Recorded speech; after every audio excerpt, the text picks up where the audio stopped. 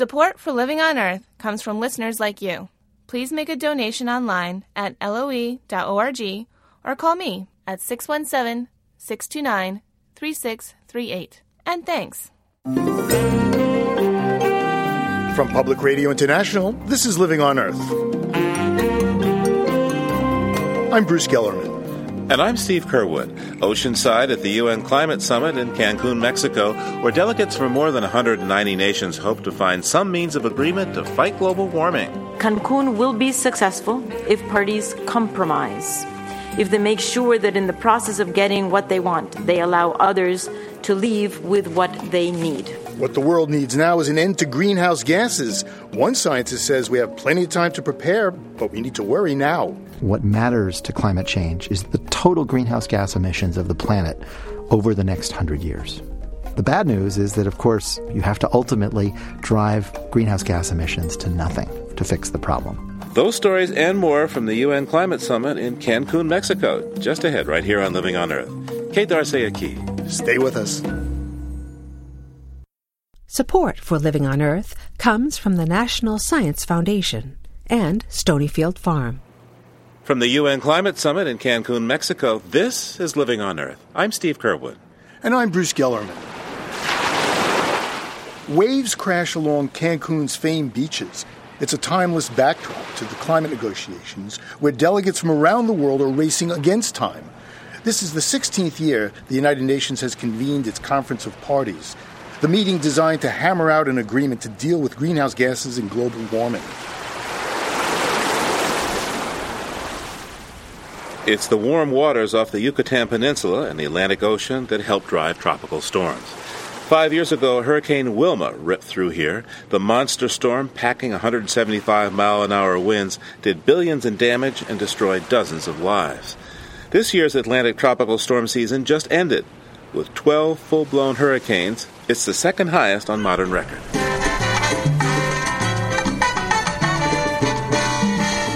The music is hot as climate negotiators, members of NGOs, and journalists cool off after a long day of meetings, gathering in a bar at the Moon Palace Complex, the mega hotel where the climate talks are taking place. This year, climate delegates in Cancun need to demonstrate at least some progress after last year's disastrous meeting in Copenhagen. At that summit, what seemed to be a done deal, a legally binding agreement to cut greenhouse gases, came undone, producing just a last-minute voluntary accord brokered by the largest emitting nations. This year's hurricane season may have been the calm before the storm.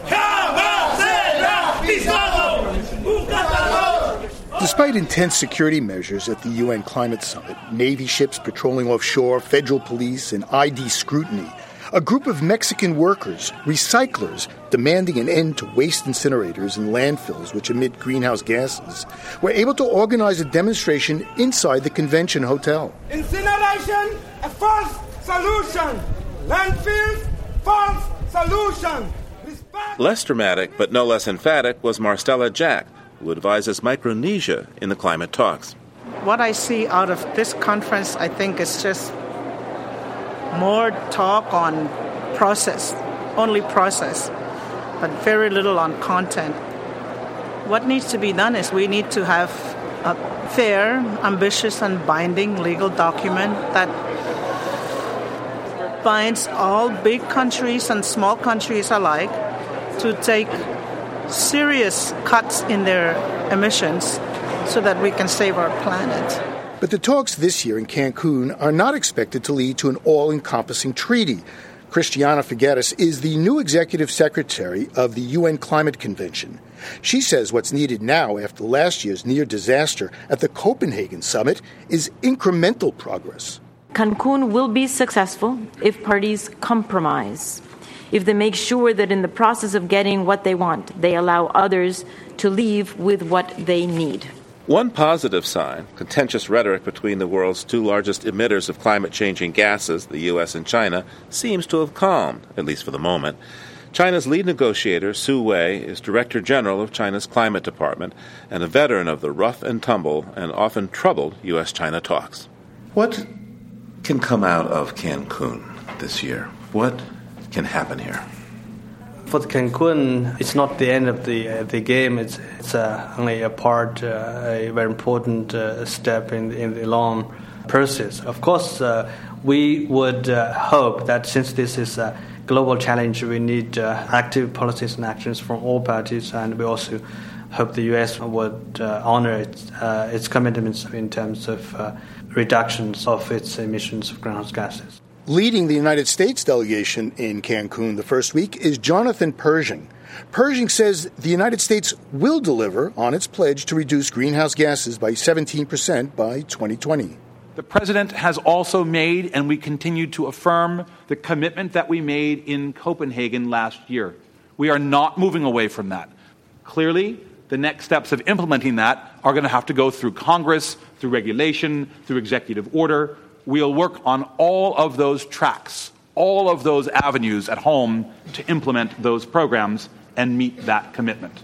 And in what may be a significant breakthrough, the U.S. and China have reportedly agreed on a mechanism for measuring and verifying cuts in greenhouse gas emissions, something the U.S. had insisted on and China had resisted. The bilateral deal may have helped save the multinational UN process. Jennifer Morgan is director of the Climate and Energy Program at the World Resources Institute. What happens here, in some ways the stakes are even higher than they were in Copenhagen, because in some ways this is a second chance, at least, to get something moving forward. And if you can't get it done on the second chance, I don't know if you get a third try. The Cancun climate talks now enter week 2. Marcella Jack from Micronesia says with just a week left, the world is watching and waiting for action. We've talked too much talk. The only action that we're seeing is the sea level rising and the temperature heating up. This is about survival. It's not about carbon credits. This is about survival. Scientists now warn the risk of abrupt or irreversible climatic shift is growing, and the evidence keeps mounting. To talk about the latest research, we turn now to Professor Daniel Schrag. He studies climate change at Harvard and directs the University Center for the Environment. He's also a member of President Obama's Council of Advisors on Science and Technology. There's a nice study that really put all of this together that came out this year from the National Academy. And basically, tripling atmospheric carbon dioxide levels, which we're likely to do in the next 100 to 150 years, is really unprecedented, and there's all sorts of things that are going to have difficulty adapting to that, including human society. We're going to see devastation of species. Something like 40% of biodiversity is ultimately threatened today because it's happening at so fast a rate that animals can't migrate. The other thing that came out in this National Academy report is the idea that fundamentally what matters to climate change is the total greenhouse gas emissions of the planet over the next 100 years. Some of the climate policies that are focused on getting a 10 or 20% reduction in the next 10 years or 20 years. And the bigger scale of things, actually, that doesn't matter so much. The bad news is that, of course, you have to ultimately drive greenhouse gas emissions to nothing to fix the problem. What about the permafrost? There was a study that was reported on, I think, in the journal Science on the melting of the permafrost that's under the Arctic Ocean. What did you think of that study? Well, I think that study and many others similar to it have pointed over the last many years to the amplifying factor of the permafrost melting, which leads to lots of soil carbon, both in the form of methane and in the form of carbon dioxide being released to the atmosphere and providing a positive feedback to the burning of fossil fuels. Another way to think about this is that we've started the ball rolling with greenhouse gases from burning fossil fuels, and now the natural carbon system is going to take over. And the big question is, how fast does the methane and CO2 get released? So what other studies from this past year looked into feedback loops from natural systems that might amplify climate change? Well, one very important change that is continuing to occur is the melting of Arctic sea ice. And the big story this year was that we didn't set a new record in terms of the area of Arctic sea ice. But if you actually look at the images of the Arctic ice cap, what you see is that the area of very thick ice that's there perennially year after year was almost half of what it had been in 2007. So that even though there was a lot of ice cover, the actual permanent, very thick ice had decreased significantly. Now, Arctic ice is already in the ocean, so if it melts, it doesn't raise the sea level. What about the ice that's on the ground, places like Antarctica and Greenland? When we project sea level changes due to melting of ice, we tend to be extremely conservative. And so, for example, in the latest IPCC report, what they did was they essentially assumed that the current rate of melting from Greenland would persist unchanged through the century, and that leads to only 5 centimeters of sea level rise from melting of Greenland over the entire century. Now, if you were actually doing a risk analysis, what you might do is perhaps assume that as the Earth warmed, the ice would melt in proportion to the warming. If you make that simple assumption, you end up with the result that was published this year showing that, in fact, a better estimate of sea level rise over the century is about 1 to 2 meters. So 3 to 6 feet of sea level rise threatens every coastal city in the world. It's a really big deal. Let's talk about drought. What have we learned in the past year about the prospect of drought as a function of climate change? Climate change is likely to bring more stress on both natural ecosystems and human society that will make dealing with droughts more and more difficult. For example, high-altitude glaciers all over the world in the tropics are melting at exponentially increasing rates. And since they're the source for a lot of water in very important strategic rivers all over the world, it means that when you have a drought because of meteorological conditions and you don't have the backup of mountain-fed streams and rivers, it makes dealing with that drought all the more difficult. What about food? We're going from 6 billion, well, actually almost 7 billion people to some 9 billion in 2050 or so. How will climate impact our ability to feed ourselves? One of the interesting studies that's come out over the last few years suggests crops have a very complex relationship to not just rainfall, but actual temperature. From mild temperature increases, yields increase a little bit, and then they cross a threshold and drop very dramatically. And it's a nonlinear effect.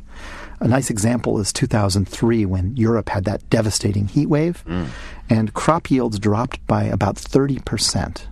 That 2003 temperature is likely to be the average temperature 100 years from now for summer. And there's a real question we have about plant physiology. Do we think our ability to genetically engineer plants and selectively breed them, will we be able to find crops that can produce high yields in a warmer climate? And currently, there's some research that suggests that no, in fact, there are real physiological limits to plants because of the cycling of water through their stems that may fundamentally limit the productivity. And we may see a big drop-off in food production. Now, of course, you're close to the White House, being on President Obama's Council of Advisors on Science and Technology. How is the science that we've been discussing being presented in that setting? And what feeling do you have that the president gets this? I have been in a meeting with the president where myself and a number of other climate experts briefed him directly, and it was very clear that the president does get it. He does understand how serious a problem this is. What he is struggling with during a rather severe recession is the political problem of how to get the American public concerned about acting on climate change when they're really worrying about their pocketbooks. And that's a very difficult problem. I don't envy him. But in terms of the science, in terms of the ultimate impact, he does understand it. Harvard professor Daniel Schrag, thank you so much. Thank you. Earlier this week, community members gathered in downtown Cancun to sing and pray in support of the UN Climate Summit.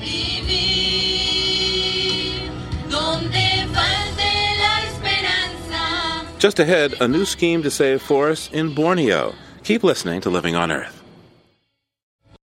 It's Living on Earth. I'm Bruce Gellerman.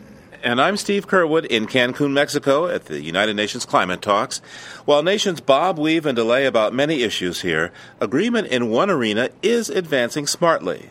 A way to keep carbon locked up in trees. It's called REDD, Reducing Emissions from Deforestation and Degradation. The REDD issue, I think as many people have been following it, is very, very significant. That's Deputy U.S. Delegation Chief Jonathan Pershing, who says the U.S. is already committed to provide $1 billion for a 50-nation partnership to implement REDD. If you combine the land use change and the forests, they account respectively for the better part of a quarter of total greenhouse gas emissions. It's become a significant issue, a significant opportunity in these negotiations. REDD is also a major opportunity for conservationists who for decades have been trying to save the world's rainforests with little success. Under REDD, owners of forests would be paid to stop deforestation and keep the carbon in their trees. The Nature Conservancy, perhaps the world's richest environmental organization, is already trying to get REDD going on the ground. It's piloting a new approach in Borneo that could provide a template for the rest of Indonesia and other countries as well. From Eastern Borneo, Living on Earth's Ingrid Lobet reports. Borneo. Indonesians call it Kalimantan. Tropical forest iconic for its orangutans and its seeming endlessness. Coal mines and oil palm trees have flattened much of it, but you can still see some if you get up high enough.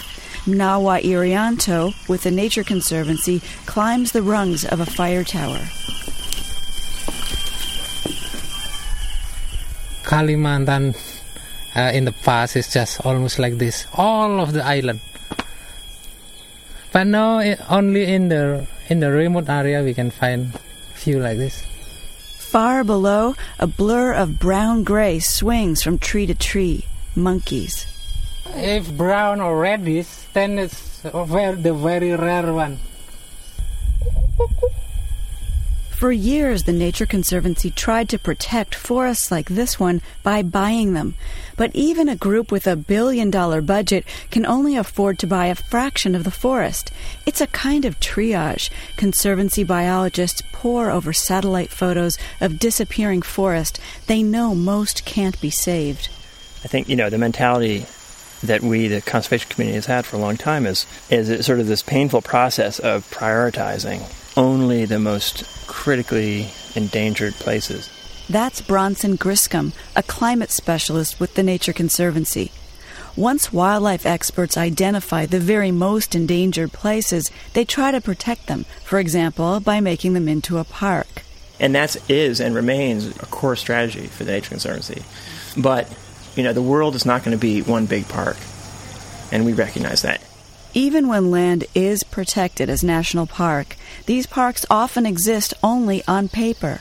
Hungry people, sometimes people who were displaced to create the parks in the first place, farm and hunt inside the parks. Plantation companies build roads. Park rangers are few and underpaid.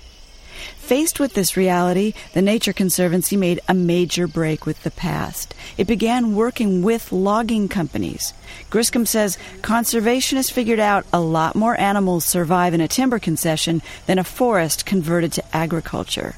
The difference between a well-managed forest, logged using sustainable, well-thought-out logging practices that are designed to mimic natural disturbance, and a converted forest, converted to some kind of plantation like oil palm, is night and day. I mean, you're talking about a system that is maintaining almost all of the biodiversity on the one hand, as compared to a system that's maintaining very little of it.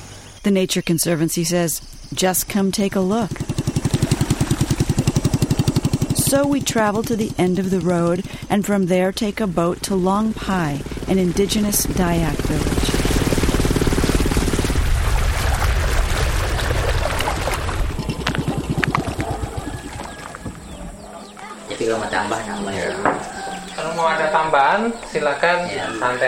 Jonas Lacan, a community leader, welcomes visitors into a traditional raised house. There's a computer and maps of the village's traditional forests. Just a few years ago, Lacan recounts, this village was locked in a conflict with a well-known timber company that was clear-cutting. They cut down our fruit trees. They even cut down the trees where we keep our bees. At a certain point, the community got fed up with the company and took away the keys to the bulldozers in protest. This cutting was contrary to the way they'd used the forest for hundreds of years. Jadi selanjutnya, melihat keadaan perusahaan yang tidak komit dengan apa, bantuan. We held a protest and halted their production. We shut them down for 3 years. And for 3 full years there was a standoff. Villagers and logging company didn't talk. The Nature Conservancy got involved, and people in Long Pai village began to organize and then negotiate with the timber company. They won the right to monitor tree felling, and the company agreed to avoid cutting in certain areas. Bisa menerima perusahaan itu kembali karena with TNC's assistance for mediation, we took the company back. Before the conflict, they cut down any kind of timber they wanted. Now we monitor their activities, and they cannot take any tree less than 2 feet in diameter. That's our way of conserving our forests. Because if we cut the small ones, we won't have any more trees left. So, resolution. And now several people have filled Jonas Lacan's living room, and they want to say why this forest is crucial for people who live here. Apa saja di sini bisa laku ini, seperti sagu. Everything we do, we take from the forest. Potatoes, vegetables, sago palm, rattan. You can gather them and even get enough to sell them. Ini yang lebih tua ini mungkin tahu sejarah bapak-bapak. To me, the forest is like my car because I can get wood to make my boat from the trees there. That's why we care so much about our forest because it's like our transportation. Kalau pohon sembarangan kita tidak motong kecuali yang bisa kita buat perahu. We're very careful about which trees we cut down. In fact, we only cut down trees when we need to build our boats or our houses because we depend on the trees for our bees. At the mention of bees, several people have something to say.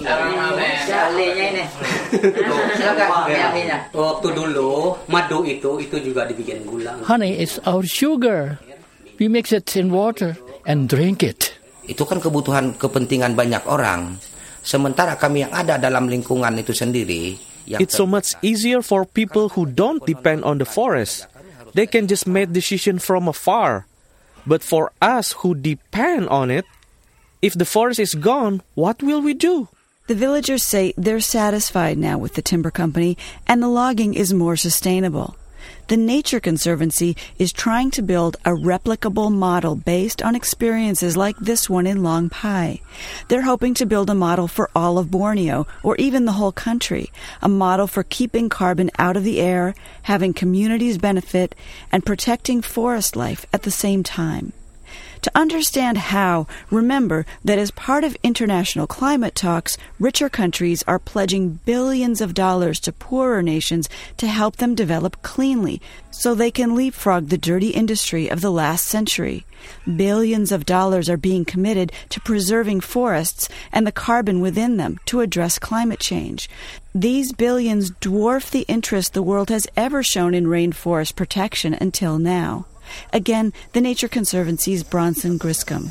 You're really talking about financing for forests all over the place, and a level of financing that would generate national scale reductions, a substantial decrease of the total deforestation across a country. Instead of dealing with sort of this triage approach where it's like, oh my gosh, we have to prioritize a few spots, and just go after those. It's really a much bigger scale. In fact, the Nature Conservancy sees international climate finance as the last big opportunity for tropical conservation. But for carbon money to actually change the game, village-level efforts like the one in Long Pai must be scaled up to whole country reductions in carbon emissions. In this area of Borneo, that cannot be done without timber companies because they lease 40% of the land. So the Nature Conservancy is approaching them one by one to get them to improve their practices. It's an approach some environmental groups would find questionable.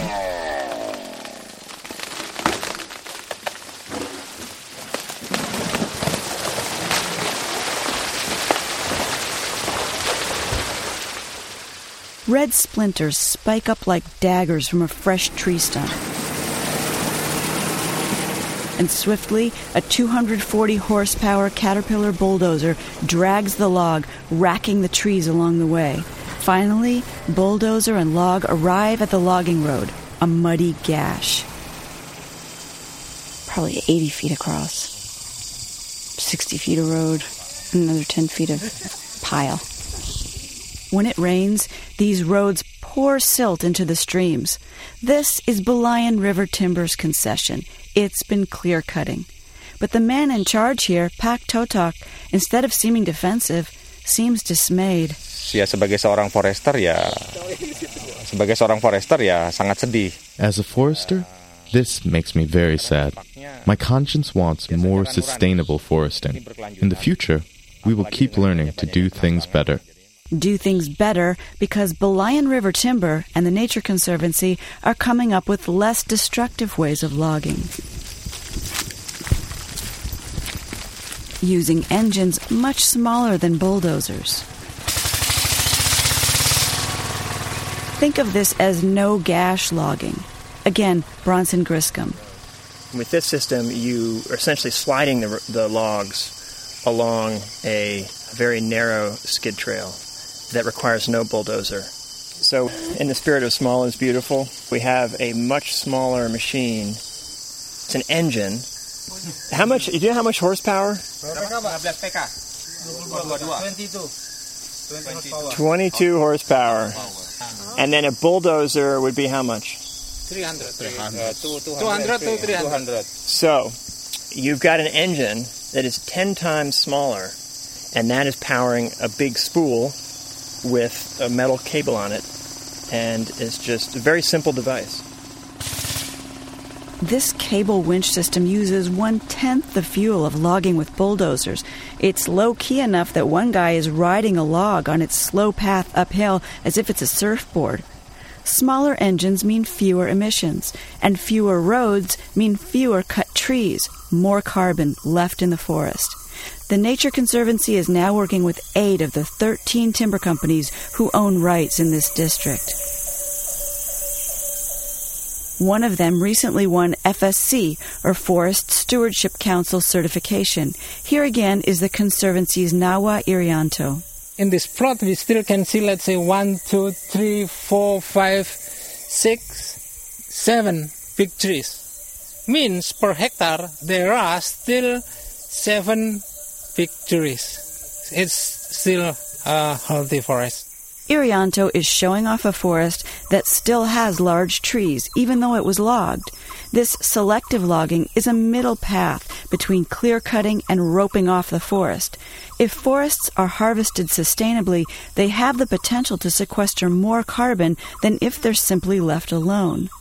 The bulldozer logging path, too, is already growing over. That's because the operator left small hills, like giant speed bumps, every 20 yards. You've built a berm here so that when it rains, the water is not going to flow down the skid road. Yes. And then the water run that way, slowly, and not heavy material down to the river. Nawa Irianto is the one who does much of the work of persuading timber operators here to adopt these progressive practices. He's perennially sunny and caffeine-charged and happy to explain. Usually there's resistance when they encounter an environmental organization, because most nonprofits are all about advocacy. But once they see we have an economic approach, and that there will be benefits to certification because they will get a premium price, and they can see nearby another company got certified, it's easier for us to convince the owners to move forward with certification. Certified lumber can fetch 3.5 times the price of non-certified. As part of the certification, this company also has an inspector now, a tree guardian. His name is Bisam. How about some of your guys that you have working out here? Don't they say, hey, can I take this one? This one's good. Memang pernah, tapi saya larang. Yeah, they say that sometimes, but I forbid them from cutting the tree. Dilarang mereka aja, jangan sampai ditebang itu karena ini sudah dianggap pohon lindung. I say no, you can't, because this is a protected tree. If you want to cut a tree, do it in your own village, on land owned by your community. You can do whatever you want there, but not here. Bisam is part of the new face of Indonesia and many other developing countries, well-educated young professionals who want sustainable development. And later, in the timber camp barracks where he sleeps, Bisam says not just his education, but things he's witnessed also make him yearn for forest protection. Saya itu perubahan air itu kan sering kena banjir kan, padahal zaman dulunya waktu 82 itu tidak ada. There are floods now, and there didn't used to be. My own home was destroyed by a flood. My house was destroyed because of deforestation means forests cannot absorb rainwater anymore. But if the Nature Conservancy hopes to lower forest carbon emissions across this whole district in eastern Borneo, it must work not just with logging companies, it'll also have to work closely with government at several levels. Government controls who gets to do what with land. Private ownership of land in Indonesia is practically unknown. Government slates different tracts for different uses. So the Nature Conservancy is making itself a presence right inside government offices. Working directly with them. So we come to their office, they come to our office, transferring knowledge and to show to them like the whole world is looking on them. That's Fakhrizal Nasher. He's the Nature Conservancy's main government liaison in the region. Nasher says you wouldn't believe the impact it has on local officials when they get access to modern land use tools like satellite maps and simulations. If you can imagine like this, Bupati, the head, the number one person in this district, if he come to his office room and then he see his area, this is the forest that I got, and then he can play with that. If I do this, if I change this, what will be the impact? What will be the economic gains? And then he knows like what kind of decision making he's going to make and how that will impact his own people. Nasher wants to show local officials that conservation forestry can pay. We need to put more options to the forest. We need to put that it's not only palm oil conversion that the most viable economic for these areas, but there are more than that. What the Nature Conservancy hopes to do is contract with logging companies and other industries across the district to lower their carbon emissions. In exchange, they'll be paid. The initial money to pay them will come from donors like France and Norway. Eventually, the emissions reductions become a commodity that can be sold by a special Indonesian board set up for that purpose. This effort provides a crucial first-of-its-kind link between a local project and a national government's promise to reduce emissions. The Nature Conservancy's efforts in Indonesia are well known and often cited by Indonesian officials. The whole project is still very much in the early stages. No contract signed, no carbon credits sold. But the group's hope is that it has found a way to protect forest and the amazingly diverse life within it. If enough of that life is left there, the warm, wet forests here can regenerate, absorbing more of the carbon human beings send out. Nature, then, helping to save us from ourselves. For Living on Earth, I'm Ingrid Lobet. Just ahead, the promise of REDD may be big, but all that cash is attracting the attention of organized crime and carbon cowboys. Stay tuned to Living on Earth. Support for the Environmental Health Desk at Living on Earth comes from the Cedar Tree Foundation. Support also comes from the Richard and Rhoda Goldman Fund for coverage of population and the environment, and from Gilman Ordway for coverage of conservation and environmental change. This is Living on Earth on PRI, Public Radio International. From the Cancun Climate Summit, this is Living on Earth. I'm Steve Curwood. And I'm Bruce Gellerman. Asked why he robbed banks, infamous bank robber Willie Sutton reportedly quipped, because that's where they keep the money. Well, if Sutton were alive and thieving today, you might find him in a forest, because that's where trees store trillions of tons of carbon, potentially worth billions of dollars. The UN mechanism known as REDD is designed to put a price on forest carbon so the owners have an incentive to keep trees standing instead of cutting them down. Already there's some $4 billion for REDD projects on the table, and that could increase to $25 billion a year if climate negotiators can agree on how to implement and monitor REDD. Davis Stewart is a carbon crime buster. He investigates natural resources corruption with the London-based watchdog group Global Witness, and he's attending the UN Climate Summit. It's the kind of area you would think about investing in if you were an organised criminal. There's certainly organised crime looking at REDD as a potential market to become engaged in. There's going to be a lot of money coming in from the climate change process, and a lot of the places in which the money is moving into are countries with serious corruption risks, with poor law enforcement, poor regulations. It's easy to move in and move money around and to manipulate the system to take advantage. So if you were a nefarious person and wanted to take advantage of the proposed REDD schemes, the schemes to protect trees and keep their carbon stored and locked in there, how might you do that? I'd be particularly interested in countries that don't have clear land tenure, where ownership of the forest land is unclear, in which it's very easy to manipulate land ownership, and so it's who owns the land is going to own the resource. And we now have carbon as a commodity which people are looking at and is now far more valuable. How much money are we talking about? They're talking $15 to $20 billion a year within the next 5-10 years. So it's really where the money is. There's a lot of money in forest protection. It's considered one of the more viable climate change solutions. So there's a lot of investment going into it. There's a lot of money being put up by many donor countries, by large multilateral institutions, all looking at various ways of investing in forest protection, because forests store a lot of carbon, so they're an essential key plank to any climate change solution. Now, there have already been cases where people have tried to corrupt the system, and they've succeeded in some cases. There's reports of carbon cowboys moving into Papua New Guinea, trying to manipulate the system to take ownership of land or to have local landowners sign over their carbon rights, and in some cases through the threats of violence. There are reports in Papua New Guinea of the Office of Climate Change issuing carbon credits, even though there was no legislation in place.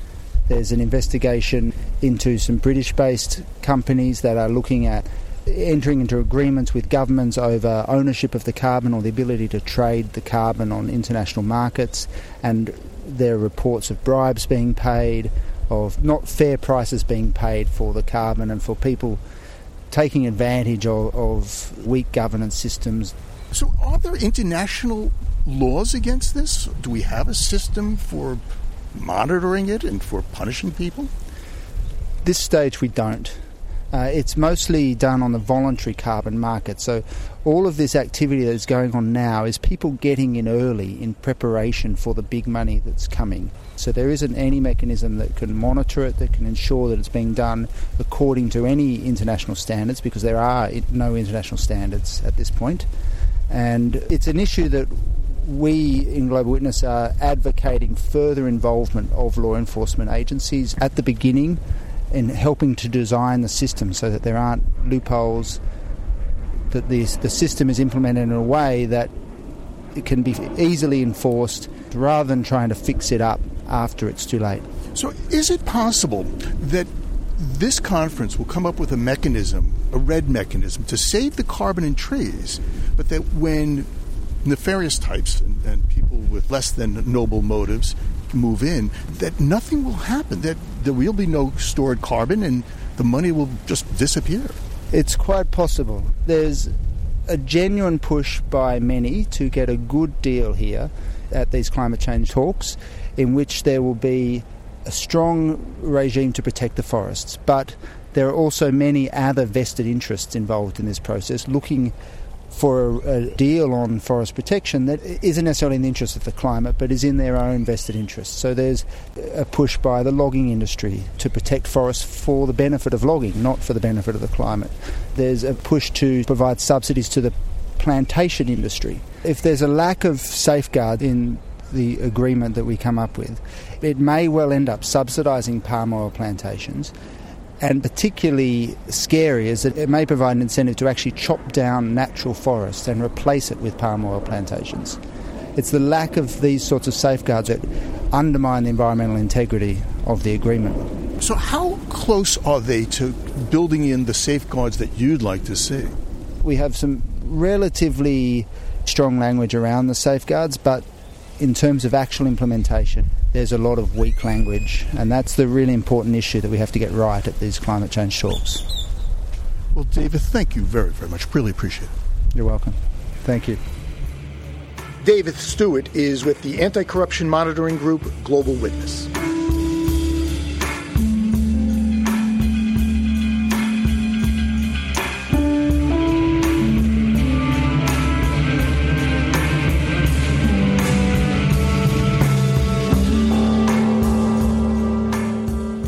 Along with the threat of corruption, there's another risk of the forest carbon protection scheme called REDD, the displacement of peoples who have traditionally lived there.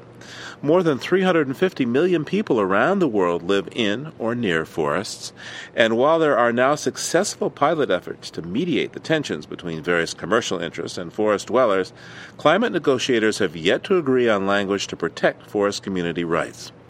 Living on Earth's Mitra Taj has our story, and she begins her report on the island of Sumatra in Indonesia. Saruha is a community leader of the village of Rokanhulu on the island of Sumatra. On a cloudy day, he stands on a hill on the outskirts of the village and waves his hand toward a vast expanse of trees. In the past, all of this land belonged to the people.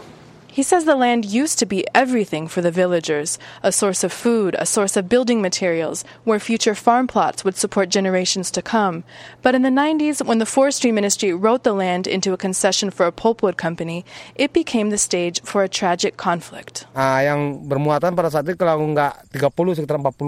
Saruha says the deal denied villagers access to even a small slice of the forest.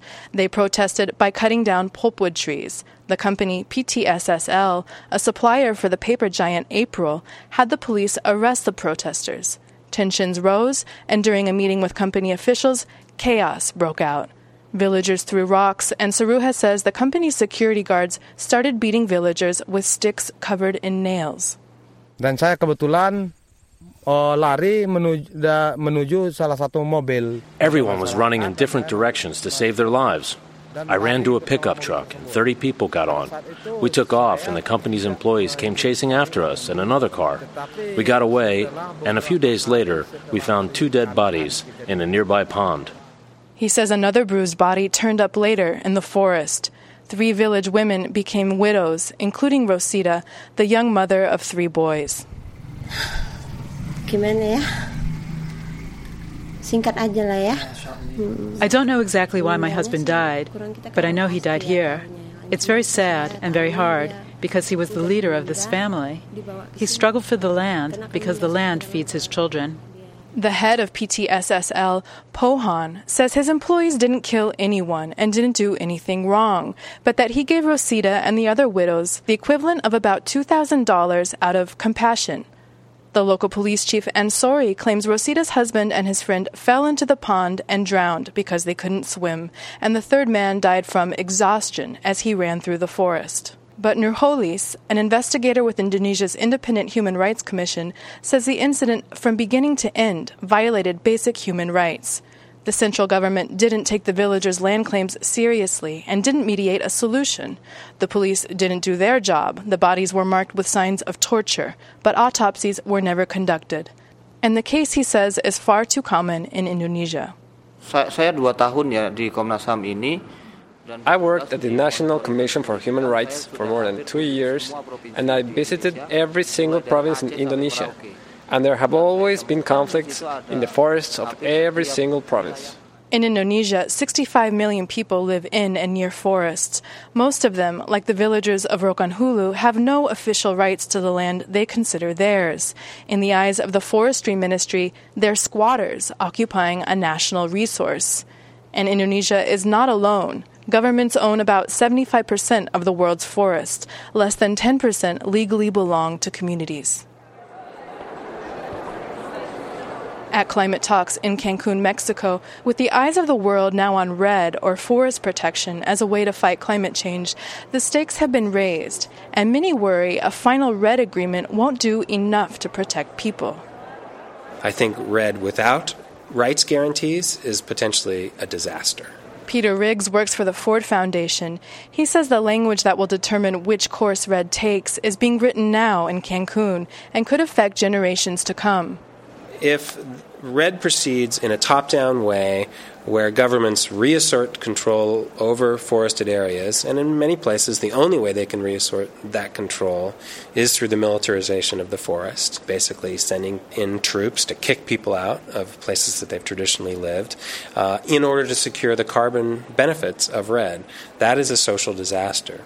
But if REDD were to move in such a way that community rights were guaranteed and, in fact, led to a reduction in forest conflict, then REDD could be a very positive thing. Right now, the current REDD negotiating text mentions support for the rights of Indigenous and local communities, but Tom Goldtooth, the executive director of the Indigenous Environmental Network and a member of the Diné and Dakota tribes, wants specifics. We're not just asking for right to participation. We're asking right to be involved in the decision-making processes. We're not just a stakeholder. In the north, these were our lands. We're the original peoples of the Americas. Goldtooth says he doesn't want to see his indigenous brothers and sisters in tropical countries lose their land and way of life. And key to securing their rights under REDD are 4 words: free, prior, informed consent. Peter Riggs says that provision is controversial in Cancun, because it essentially would give communities veto power over projects in their area. And not all governments are willing to give communities that kind of power. Bolivia is one of the few that are willing. Chief negotiator Pablo Solon not only wants to put in more language on community rights on REDD, he wants to take out market incentives. No trading carbon credits, and no allowing polluters to offset emissions by paying others to protect forests. We think that it's crucial to protect and preserve forests. And we think that we should protect forests through public funds. What we don't agree is that you will use a very good and very noble cause in order to promote something that only will worsen things, that is, market mechanisms that will commodify at the end the forest and nature. That is what we don't support. We have said it very clearly. Because the UN climate negotiations require all countries to be on board before agreement can be made, Bolivia could prevent a REDD agreement from being finalized. Tom Goldtooth says stopping an agreement that doesn't include stronger guarantees for forest communities would be a good thing. You know, right now, a lot of the movers and supporters of REDD here are saying, well, trust the process, that there will be safeguards, but we just need to move forward. We can't do that because history has shown that very often in these type of developments, under the economic paradigms that we have right now, our local communities are very often, they end up dead, Weak land rights for forest peoples in some tropical countries aren't just a concern for negotiators in Cancun right now. They could make it tough to get REDD going, even if an agreement comes through next week. Everybody assumes that the private sector will want to rush into REDD once it's set up as a global mechanism. My conversations with private investors say that they are extremely wary about REDD, and the reason that they're wary about it is because they don't want to get involved in a situation where there are land conflicts, and they have not only financial risk, but real reputational risk associated with that. For Living on Earth, I'm Mitra Taj in Cancun, Mexico. Government representatives, environmentalists, and educators are among the 13,000 people from around the globe who are attending the Cancun Climate Summit. We asked a few of them what needs to be accomplished at the meeting. My name is Christine McRae, and I'm from Canberra in Australia. I'm with the World Association of Girl Guides and Girl Scouts. I would be very happy if, at the end of COP16, there was a decision taken by all the countries present here that education on climate change should be continued and that there is increased gender balance in education on climate change. So girls and boys get the same access to education, because educating women in climate change is really important. They're the mothers, they're the sisters in this world, and they educate their families and their communities, particularly in developing countries. I'm Chaz Mesha. I'm from Tanzania Forest Conservation Group. I would say climate change is happening and is real, and we have to do something. And I won't expect countries to have common agreement because of the different histories across the globe. So at the end of the day, actually, countries have to think, how are they going to address climate change at national level, at local level.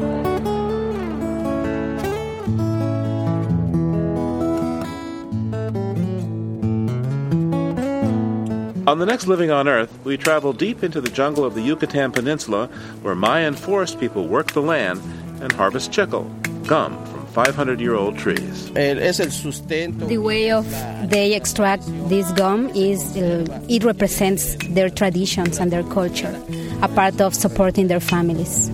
Saving forests and an ancient culture, next time on Living on Earth. We leave you this week in the Yucatan Peninsula at an ejido, or collective farm. This song is for you, visitante. Maya song.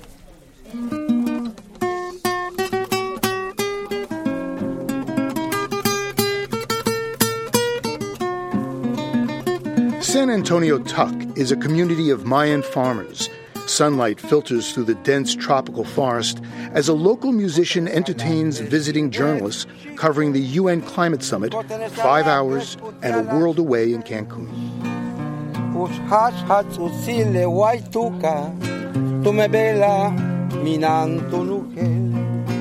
Living on Earth is produced by the World Media Foundation. Our crew includes Bobby Bascom, Eileen Belinsky, Ingrid Lobet, Helen Palmer, Jessica Elise Smith, Aiksri Skandaraja, Mitra Taj, and Jeff Young, with help from Sarah Calkins, Sammy Souza, and Emily Guerin. Our interns are Nora Doyle-Burr and Hannah Lyles. Jeff Turton is our technical director. Allison Lirish-Dean composed our themes. You can find this anytime at LOE.org. And while you're online, check out our sister program, Planet Harmony. Planet Harmony welcomes all and pays special attention to stories affecting communities of color. Log on and join the discussion at myplanetharmony.com. And don't forget to check out our Facebook page, PRI's Living on Earth. I'm Steve Curwood. And I'm Bruce Gellerman. Thanks for listening. Adios desde Cancun. Funding for Living on Earth comes from the National Science Foundation, supporting coverage of emerging science. And Stonyfield Farm, organic yogurt and smoothies. Stonyfield pays its farmers not to use artificial growth hormones on their cows. Details at stonyfield.com. Support also comes from you, our listeners. The Ford Foundation, the Town Creek Foundation, the Oak Foundation, supporting coverage of climate change and marine issues. The Bill and Melinda Gates Foundation, dedicated to the idea that all people deserve a chance to live a healthy, productive life. Information at gatesfoundation.org. And Pax World Mutual Funds, integrating environmental, social, and governance factors into investment analysis and decision-making. On the web at paxworld.com. Pax World, for tomorrow. PRI, Public Radio International.